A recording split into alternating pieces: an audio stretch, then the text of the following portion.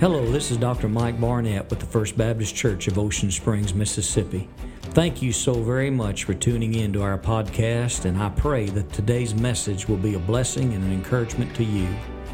We are engaging our people at First Baptist Church in an emphasis called Who's Your Mission? It is a challenge to personal soul winning and personal evangelism for the year 2023. We've asked our people to ask God for at least one soul to be burdened for, that they might go after that soul and win them to the Lord Jesus Christ.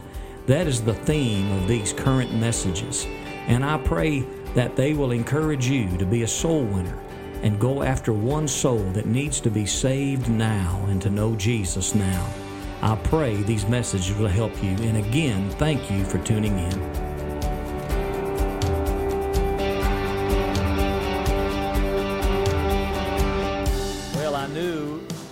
This day was coming when I started 2 Samuel.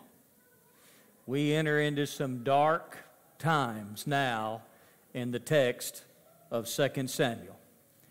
And I want to encourage you to bear with me, because we're going to see in the next, weeks to come, 20 years in the life of David. 20 hard, difficult years that resulted from his sin. And I want you to pray through it and stay with me, and pray that the Lord would give me wisdom on how to present it. I was concerned about it, but when I started studying 2 Samuel and writing 2 Samuel, because there's a whole lot of sensitivities in chapter 11, 12, and especially chapter 13. And I want to be sensitive to the way things are today. But at the same time, I have to be true to the Word of God, so my adherence to Scripture is going to be certainly more primary than my sensitivities. But we're going to see some pretty tough stuff beginning today. And if you've been in 2 Samuel with me all along, it's been kind of glorious hallelujah, hadn't it? Yes. I mean, we just winning victories with David. I mean, we've taken out Moabites, Ammonites. We've taken out everything but the mosquito bites. I mean, we've had at it. But today, one commentator said of this section of 2 Samuel, it was David's descent into hell. And I don't think so.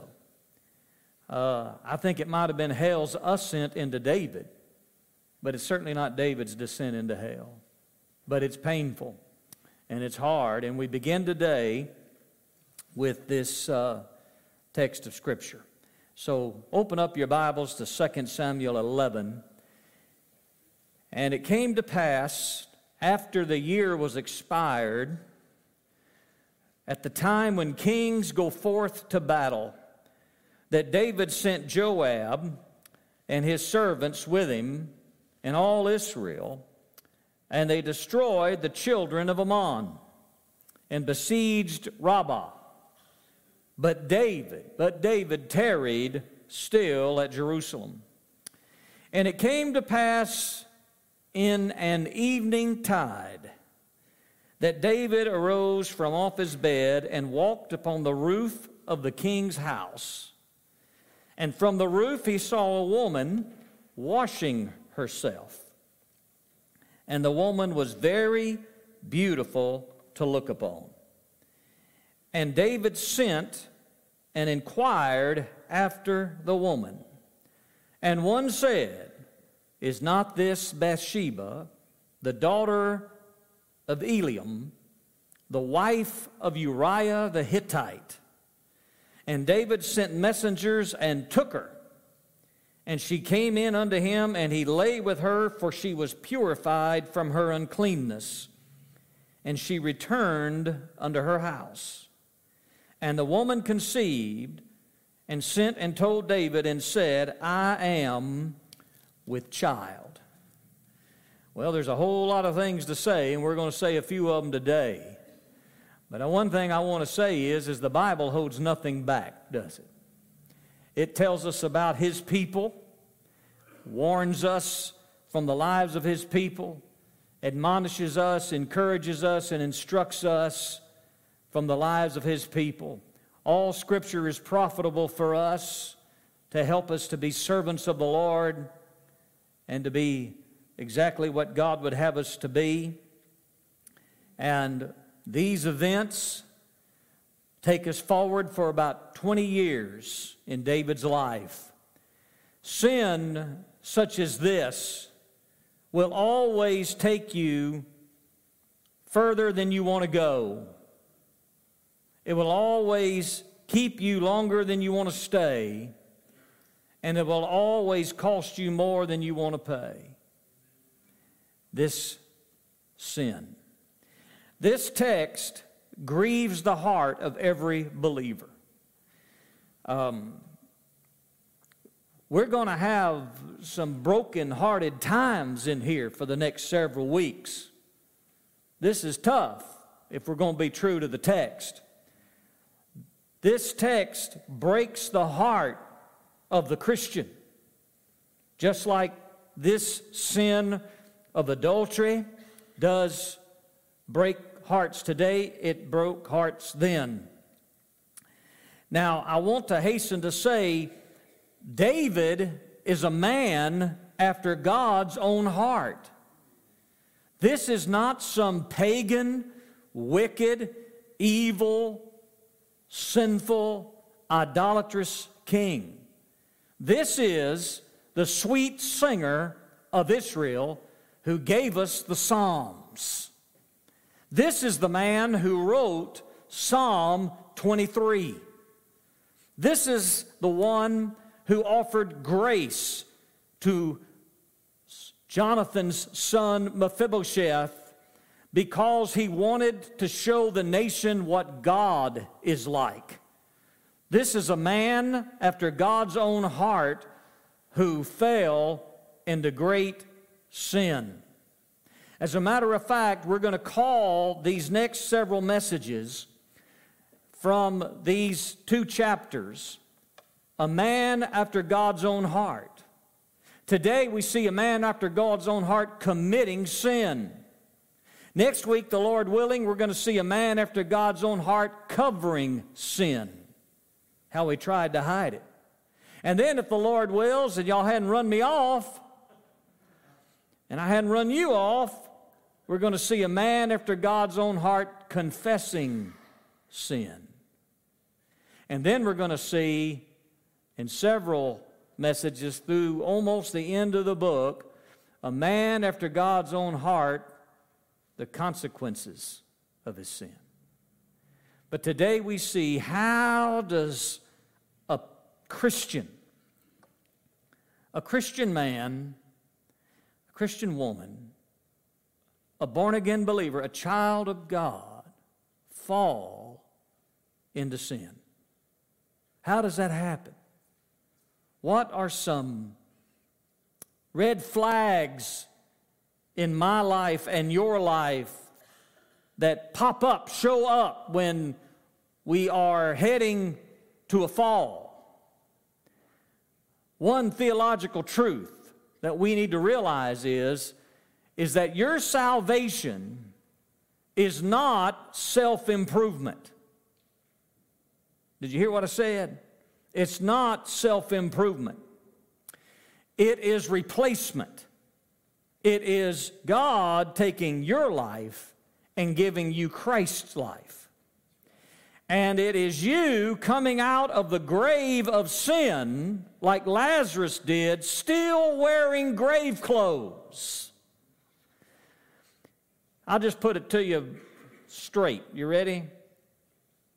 Your sinful flesh, as a Christian, is just as rotten and stinking and awful as any lost man's sinful flesh. You hear me? You don't become a Christian and all of a sudden you are self-improved. No, you still have that sinful flesh, and a large part of the New Testament is teaching us how to put down that sinful flesh, which has been crucified with Christ, buried, and we got to keep it buried. David went back to the old grave and dug it up here, and it brought him into sin. Paul, not Mike Barnett, as imperfect as he is, but Paul, the epitome of the greatest theologian who ever lived. Paul, the greatest Christian who ever lived. Paul, the apostle said, "In my flesh dwells nothing good." And if that's true of Paul, I promise you it's true of me and it's true of you. And so we've got to start out every day of our Christian walk and Christian life with that premise, that theological truth. The sinful flesh never improves. It is always just as rotten as it was the day and months before we became a Christian. It never improves. David was about 50 years old when this happened. He wasn't a spring chicken. He wasn't a 20-year-old anymore. He was a 50-year-old man who had walked with God and done marvelous exploits in the name of the Lord for the glory of God. And he went back to the graveyard and put on his sinful flesh and sinned greatly. And it impacted him for the next 20 years of his life. Adultery and lusts are not simply the sins of young men. Well, I think it was Augustine who said David's sin should warn us that none of us are above a fall, but it also should give us great joy because of the forgiveness of God. Well, today, let's take a warning and let's consider the stages of sin. This sin, especially the sin of adultery and sexual sin. Next week, we're going to see how David covered up. You don't want to miss this cover up. I mean, the Bible is so rich and instructive that there's a lot of stuff in this cover up that we need to talk about. But today, let's talk about a man after God's own heart committing sin. Sir, first of all, you can write down the word commission. Commission. How can a Christian fall into such sin? How can it happen? Well, it happened to David, and it happens today in the same manner in which it happened to David. And it is the application of James chapter 1, verses 14 through 15. James chapter 1, verses 14 through 15. It says, "But every man," not just some men, not just lost men, but every man. You know what the Greek word every means there? Every. Every man is tempted. Every man is tempted when he is drawn away of his own lusts and enticed. Then when lust hath conceived, it brings forth sin. And sin, when it is finished, brings forth death. Let's take a look and see how that plays out in our life by looking at David's experience with it. First of all, David was drawn away of his own lust and he was enticed. How does this happen? How does this happen that a man can be drawn away of his own lusts? Well, let me give you a few things. First of all, there is omission from his life. He allows some important disciplines to be omitted from his life. Before he had a sin of commission, David engaged in sins of omission. Did you hear what I said? He omitted some things. And we see this in verses 1 through 3. David engaged in sins of omission, and he was drawn away by his own lusts and enticed. First of all, I want you to notice he had taken off his spiritual armor. If you remember last week, we talked about how David went to battle and won great victories. And God was blessing him on the battlefield. And we talked about how the Ammonites came against him because he wanted to be gracious to them, and they were offended at it. And the Ammonites came against him, and they hired the Syrian army to be their mercenaries along with them, paid them $25 million. And Joab went to battle and won the battle, and then the Syrians came back, and David personally went to battle to fight. But the enemy of the Ammonites had not been dealt with. They had fled from Joab, and they were still a force to be reckoned with, and it was time to go to their capital and put them down so they could no longer come against him. That's what chapter 11, verse 1 speaks of. It was time to go to Rabbah, the capital of the Ammonites, and defeat them on the battlefield. David sent Joab and did not go himself. He did not put the armor on, he put his pajamas on. And he got in his lazy boy rather than in his battle gear. He omitted his armor. And his rest turned into his ruin.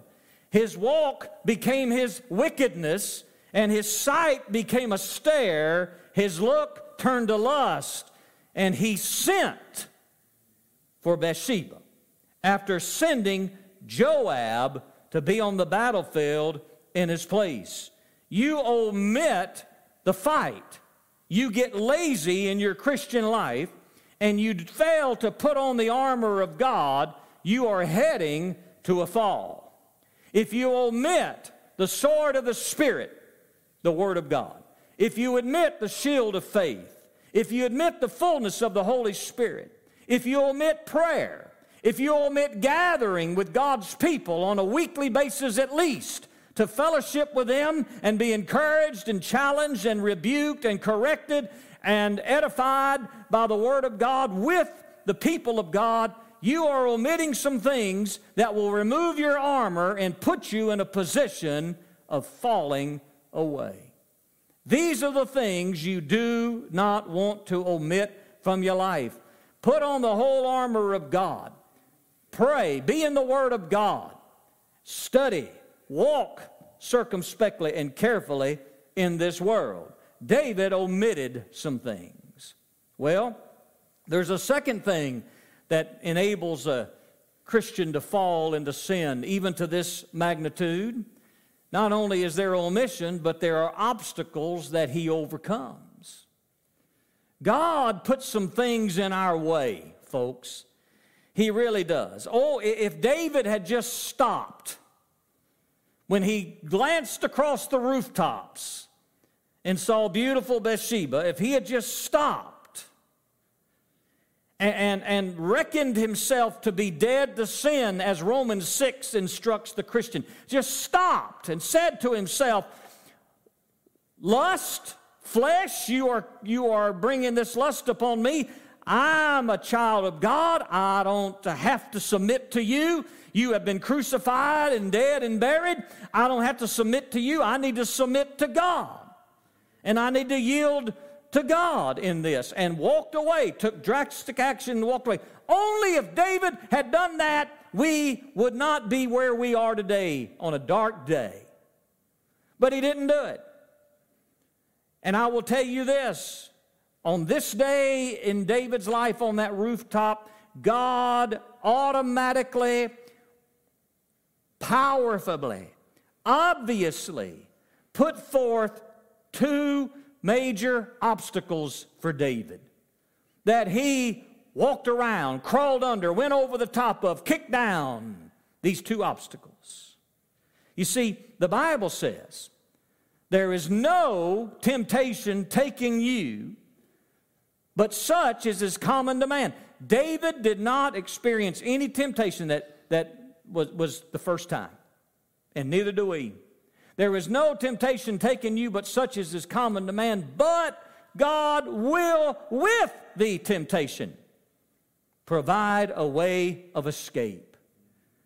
God provided at least 2 ways of escape for David. The first is the obstacle of love. The obstacle of love. Who was this woman, Bathsheba? Well, the Bible goes to great lengths to tell us who Bathsheba was. The Bible says she was the daughter of a man by the name of Eliam, or Eliam. If you will mark down 2 Samuel chapter 10 and verse 7, you will see that when David went to war, or Joab went to war, Joab took his mighty men, David's mighty men. The mighty men we're going to preach on later on at the end of 2 Samuel. I'm looking so forward to that. It's one of my favorite messages in this series. But David's mighty men, there were 37 mighty men. 37 mighty men, most of which were with David from the very beginning.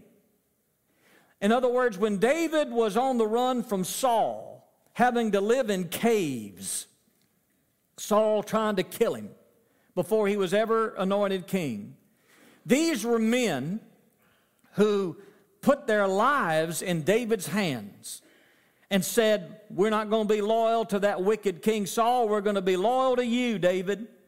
And David might have looked at them and said, you know, you're going to lose your homes, you're going to have to live on the run, you're going to have to live as a fugitive, you're going to live in caves, and your families are going to suffer for it. And they said, we're here to serve you.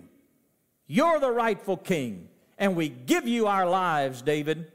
37 men started it. It built up as time went on, but originally 37 mighty men that David referred to as his mighty men.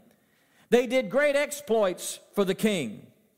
2 Samuel 23 lists them by name. Eliam was one of them.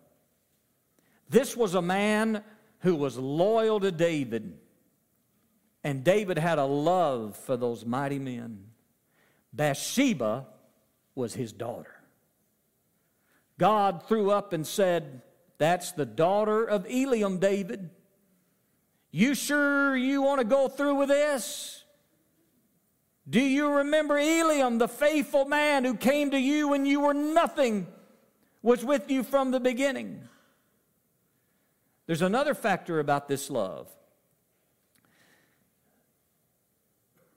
Eliam was the son of a man by the name of Ahithophel. Ahithophel was Bathsheba's grandfather. And in 2 Samuel 16, the Bible says that Ahithophel was one of David's counselors. David trusted Ahithophel so much that the Bible says that when Ahithophel spoke, people took it as if it were the very words of God. So Bathsheba's father was one who supported David in the battlefield. Bathsheba's grandfather was somebody who supported David in the court. When he needed a war, he called Eliam, Bathsheba's father. When he needed wisdom, he called Ahithophel, Bathsheba's grandfather. These were people loyal to David. One of David's greatest warriors and David's greatest counselor. And after this sin, Ahithophel's relationship changes. We're going to see Ahithophel in a tragic light soon. But the obstacle. David, it's Eliam's daughter, Ahithophel's granddaughter. This is a family that loves you. This is a family that's loyal to you. This is a family that's been with you since you were nothing. They had faith in you. They helped you. They promoted you. They served you. And you're going to do this. Where is your love for them, David, that you would do such a thing? Obstacle. And then there's a third person. She is the wife of the wife of Uriah the Hittite. Bathsheba was married to Uriah the Hittite. Uriah was one of the 37 mighty men. Father-in-law and son-in-law serving together, the king. And also Uriah was a Hittite. He wasn't born a Jew. This is going to play out next week. Don't miss next week. We got to talk about this Hittite next week. But here he is one of David's mighty men, and he is a convert to Judaism. He is no longer serving the gods of the Hittites, but this man had seen David on the battlefield. This man had seen David offering mercy and grace to his enemies. This man had seen how David led God's people, Israel, compared to how the pagan, wicked, idolatrous kings of the Hittite nation led their people. And he said, there's something unique about David. There's something unique about the God of David. I want to become a Jew and serve David. And he is a convert to the Lord. The obstacle of love. David, if you commit this great sin, David, don't you see the obstacle? People who have served with you for years, it will hurt them and devastate them. David, this young man, your counselor who has given you wisdom and walked with you through hard times, who gave you wisdom during the days when you had just become king, during the days of the civil war against Ishbosheth and Abner. David, Ahithophel has been with you. You're going to offend him. You're going to hurt him. You're going to devastate him. And David, what about this brand new Christian who's wanting to walk with the Lord at your witness? And now you're going to do something like this. Where's the obstacle? How are you going to kick it down, David? David, I'm throwing an obstacle in your way. Gentlemen, adultery will devastate every relationship you love. It'll devastate it. David devastated these relationships. We're going to see next week he winds up murdering Uriah the Hittite.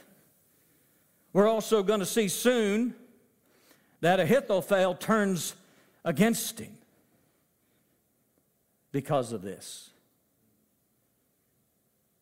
The obstacle of love. Before you yield to temptation and sin, think about those you love and what the effect it will have on them. But there's a second obstacle, and it's the obstacle of law. The obstacle of law. Verse 3. David inquired of the woman, and one said, this is Bathsheba, the daughter of Eliam. You know Eliam, David. Ahithophel's boy. Love. And then there's one word in verse 3 that should have stopped David cold in his tracks, that should have turned him back, that should have been an impenetrable obstacle. Wife. You see that? Wife. The first obstacle he violated, love thy neighbor as thyself. The second obstacle he violated, thou shalt not commit adultery. That one word, the wife of Uriah the Hittite, should have put up that obstacle and turned his mind and his heart to repentance put him back in his bedroom, put him back in his armor, where he would have said, I was about to violate the 10 Commandments. I was about to put on hold my allegiance to God's Word for this moment of passion. I must put the armor back on and get on the battlefield. But no, David kicked down this thing. He kicked down the obstacle of love, and he kicked down the obstacle of law and went forward with it. Sermon within a sermon. Jesus gave us a full interpretation of the 7th commandment. But I say unto you that whosoever looketh on a woman to lust after her hath committed adultery with her already in his heart. That's where it begins, in the heart, with a look. But the Christian has the indwelling Holy Spirit. And gentlemen, when we sin, and it begins in our heart, He immediately puts this obstacle up for us in our hearts and in our minds. When the look is lust, the Holy Spirit speaks to us and convinces us all. This is sin. Don't go further. Don't go further. Don't let your heart run amok on you. The Holy Spirit does that. You say, well, preacher, He doesn't me. Then you're not saved. You're not saved. Because if you're indwelt by the Holy Spirit, He convinces you and convicts you of sin the moment it gets started and where it gets started in your heart. That's the Christian. That's for the Christian. He puts up this obstacle. He puts it up. I had a man one day, we were taking a walk, long walk, me and this gentleman, and he asked me a question. He said, how do you know when you're looking at a woman that it's lust? And I said to him, that's not a dumb question. It's a dishonest question. Because if you're saved, you know it. You know it. The Holy Spirit convinces you. You don't have to come to First Baptist Church on the 10th of September 2023 to know what it is.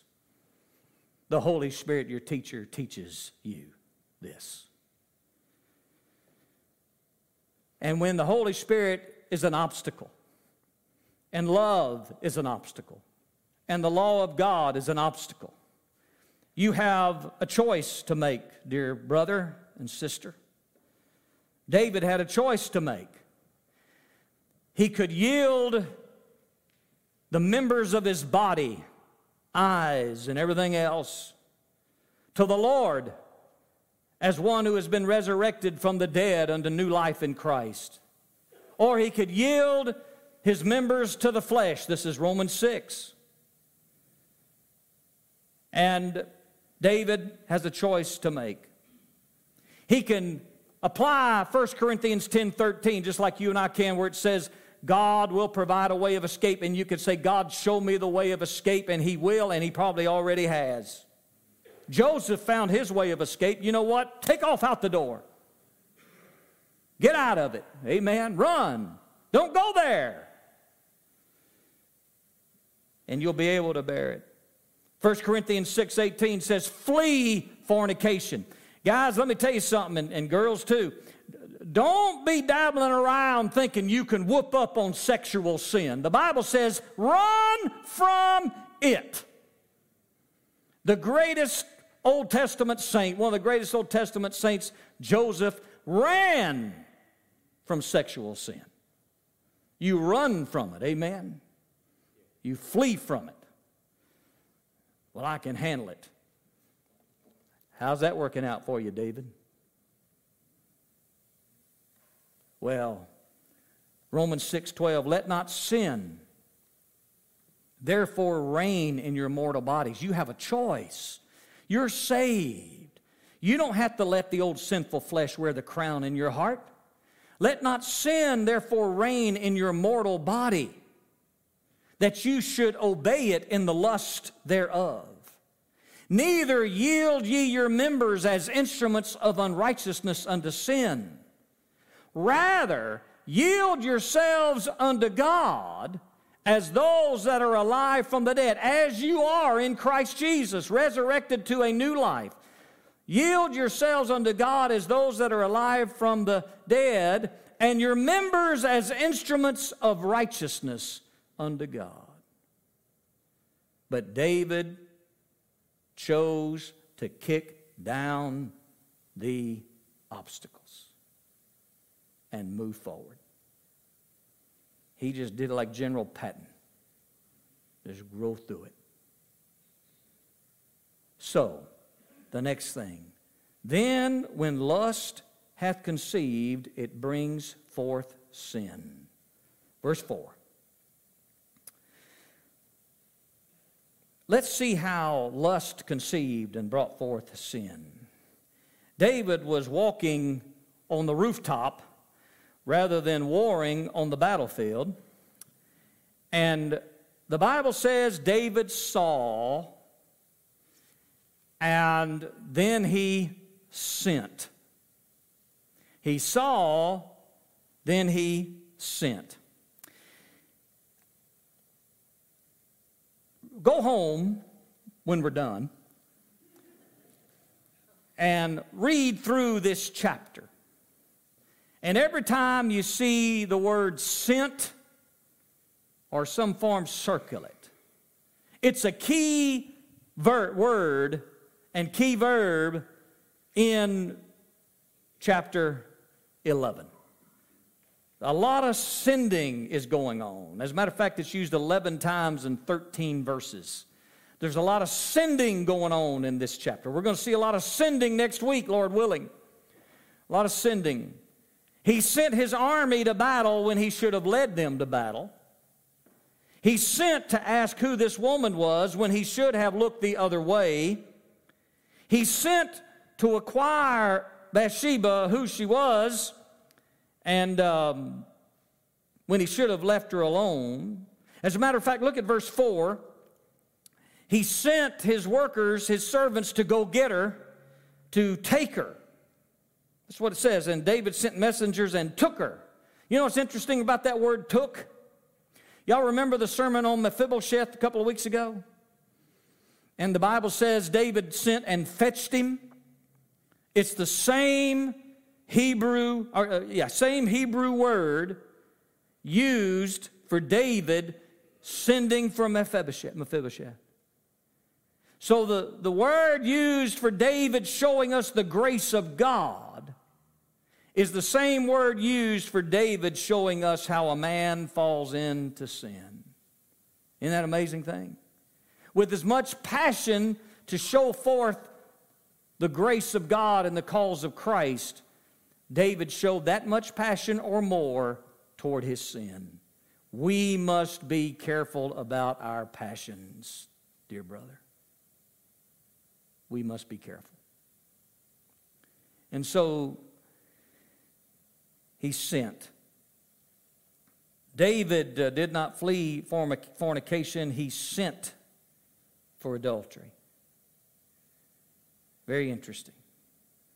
The most holy and happy use of this word is in chapter 9. And now the most horrid, unholy use of this word is in chapter 11. Verse 4 says that, or the Bible says he looked out and Bathsheba was taking a bath. And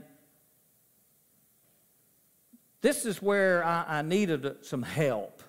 I knew what I needed to say and how I needed to approach this, but I had to talk. I've been living with a great theologian for about 36 years, and who understands people, you know. And so we were talking about this text. You know, we're going to read through this, and I hope you stay with me. We're going to get into chapter 12, and Bathsheba becomes one of David's, well, the best wife he has. God uses her in a great way. But in the beginning, it certainly doesn't look good, and people have been critical of Bathsheba for bathing on the porch upstairs, okay? But you read the text, and one question that arises is the consequences of this sin and the judgment that David endures in chapter 11, and between chapter 11 and chapter 12. We'll talk about that next week. There's not much said about Bathsheba suffering through all this. Not a lot said. And so I was, debating that in my mind and praying over that. And I think there's a couple of reasons for that. First of all, Bathsheba did suffer. She lost her husband. And second of all, she lost a child. And I will tell you, I believe love grew between David and Bathsheba. I really do. I think God restored them and used them in a great way, which is a wonderful part of the grace of God. And we'll talk about that more in weeks to come.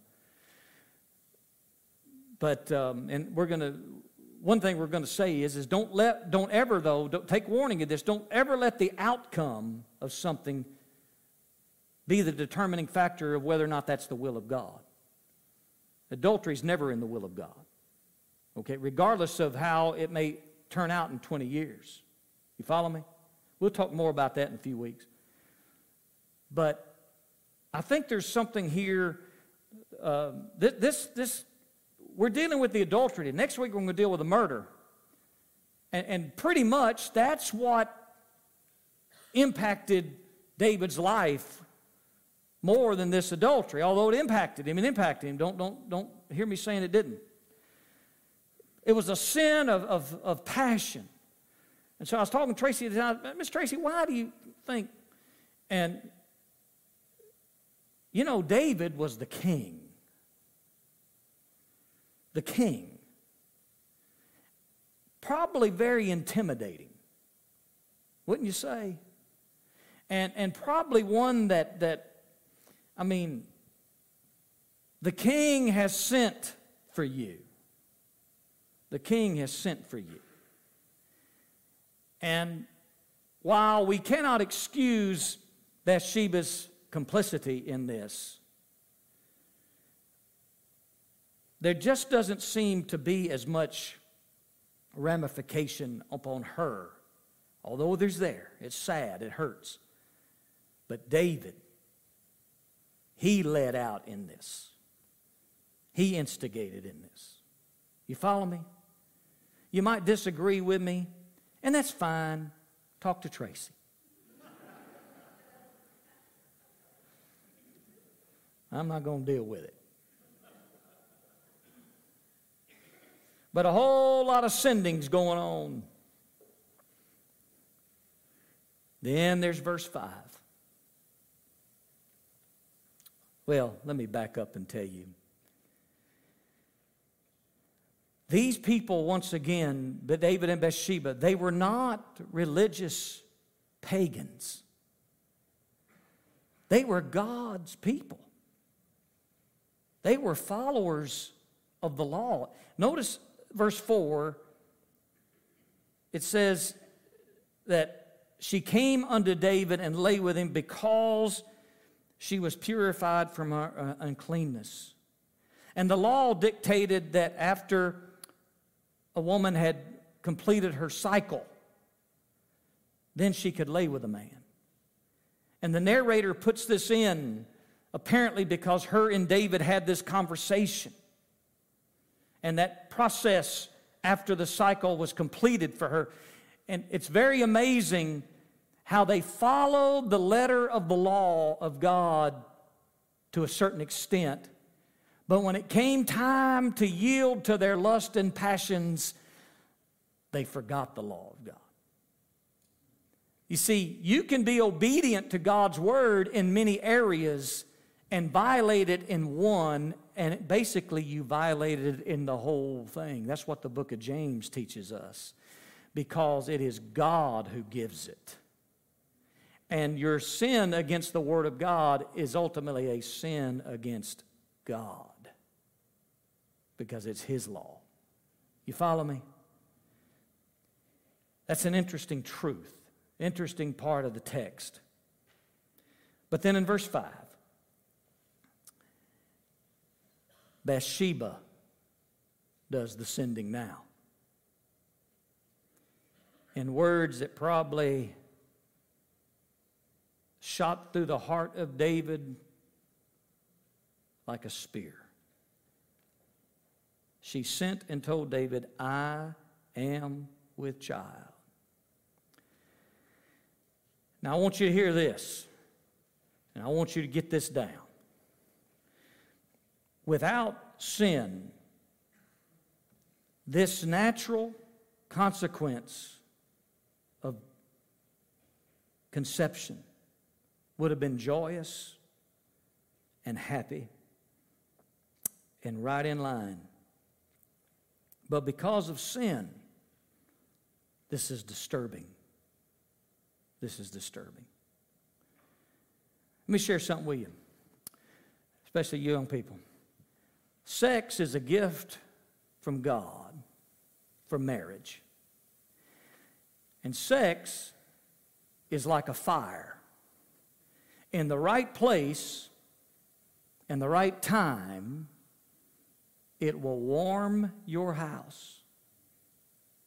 But in the wrong place and the wrong time, it'll burn your house down. Did y'all get that? Can I get an amen on that?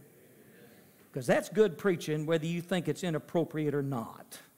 And by the way, we're preaching the text. Amen? That's what God called me to do, and you've been paying me to do it for 22 years, and I'm not going to change now because of the subject. But I want to say this, and you get this down. This child and Bathsheba's womb was not the consequence of sin. The child was the consequence of natural sexual intercourse. The sex was the sin. The adultery was the sin. But this child was created in the image of God. This child fulfilled a great purpose on God's earth. As a matter of fact, this child lived for just a few months, but did more for the glory and the name of God than many have done their whole lives. You say, what do you mean by that, preacher? You got to come back in a couple of weeks, and I'll tell you exactly what I mean by that. But I want to tell you, dear friend, this child was used by God. This child was created in the image of God. And God had a purpose for this child. And He used this child for His glory. But I can also see where David would be troubled by this. How do I know he was troubled? Because of what he did next, which we'll talk about next week. Well, James 1 says, but every man is tempted when he is drawn away of his own lust and enticed. Then when lust hath conceived, it brings forth sin. And when it is finished, it brings forth death. There's a lot of death in the next few sections of Samuel. A lot of death that you can tie back to David's murder and even his adultery. And so let me give you a few lessons, and then I want to show you Jesus in all of this. First of all, The name of the Lord is not mentioned at all in chapter 11 by David. The only thing we have is the last sentence which says, "But the thing that David had done displeased the Lord." But God is not mentioned in this whole account here. Can a man after God's own heart get away from God? So much so that it seems as if God plays no part in his life. Absolutely. The flesh of a Christian, another lesson, is not dormant. It is just as vile and sinful and will lead the Christian to the same sin and defilement as it does a lost man. You are not immune because of your sinful flesh, and I am not either. Take heed lest you fall. And David was 50 years old. It is never too late to fall.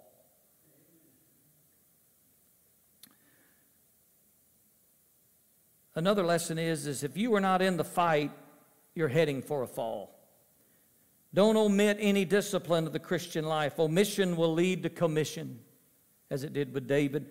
Never omit the Word of God out of your daily experience. Never omit prayer, fellowship with God. Never omit the accountability of a church family. You need a church family. You need a church family where, wouldn't it have been something if David had somebody he could call from that rooftop and say, "Man, I'm having a hard time right now." Well, dummy, get off the roof. He needed accountability. He didn't have any. You know, the king at that moment thought he had no accountability. That's why God's not mentioned. He didn't even think he was accountable to God.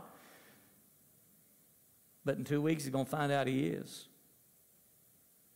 And then another thing, when you do not seize the way of escape and you kick down the roadblocks, you kick down the obstacles, lust will conceive sin and it will not stop. It is a relentless enemy. And then another question is this you, sir? Ma'am, is this you?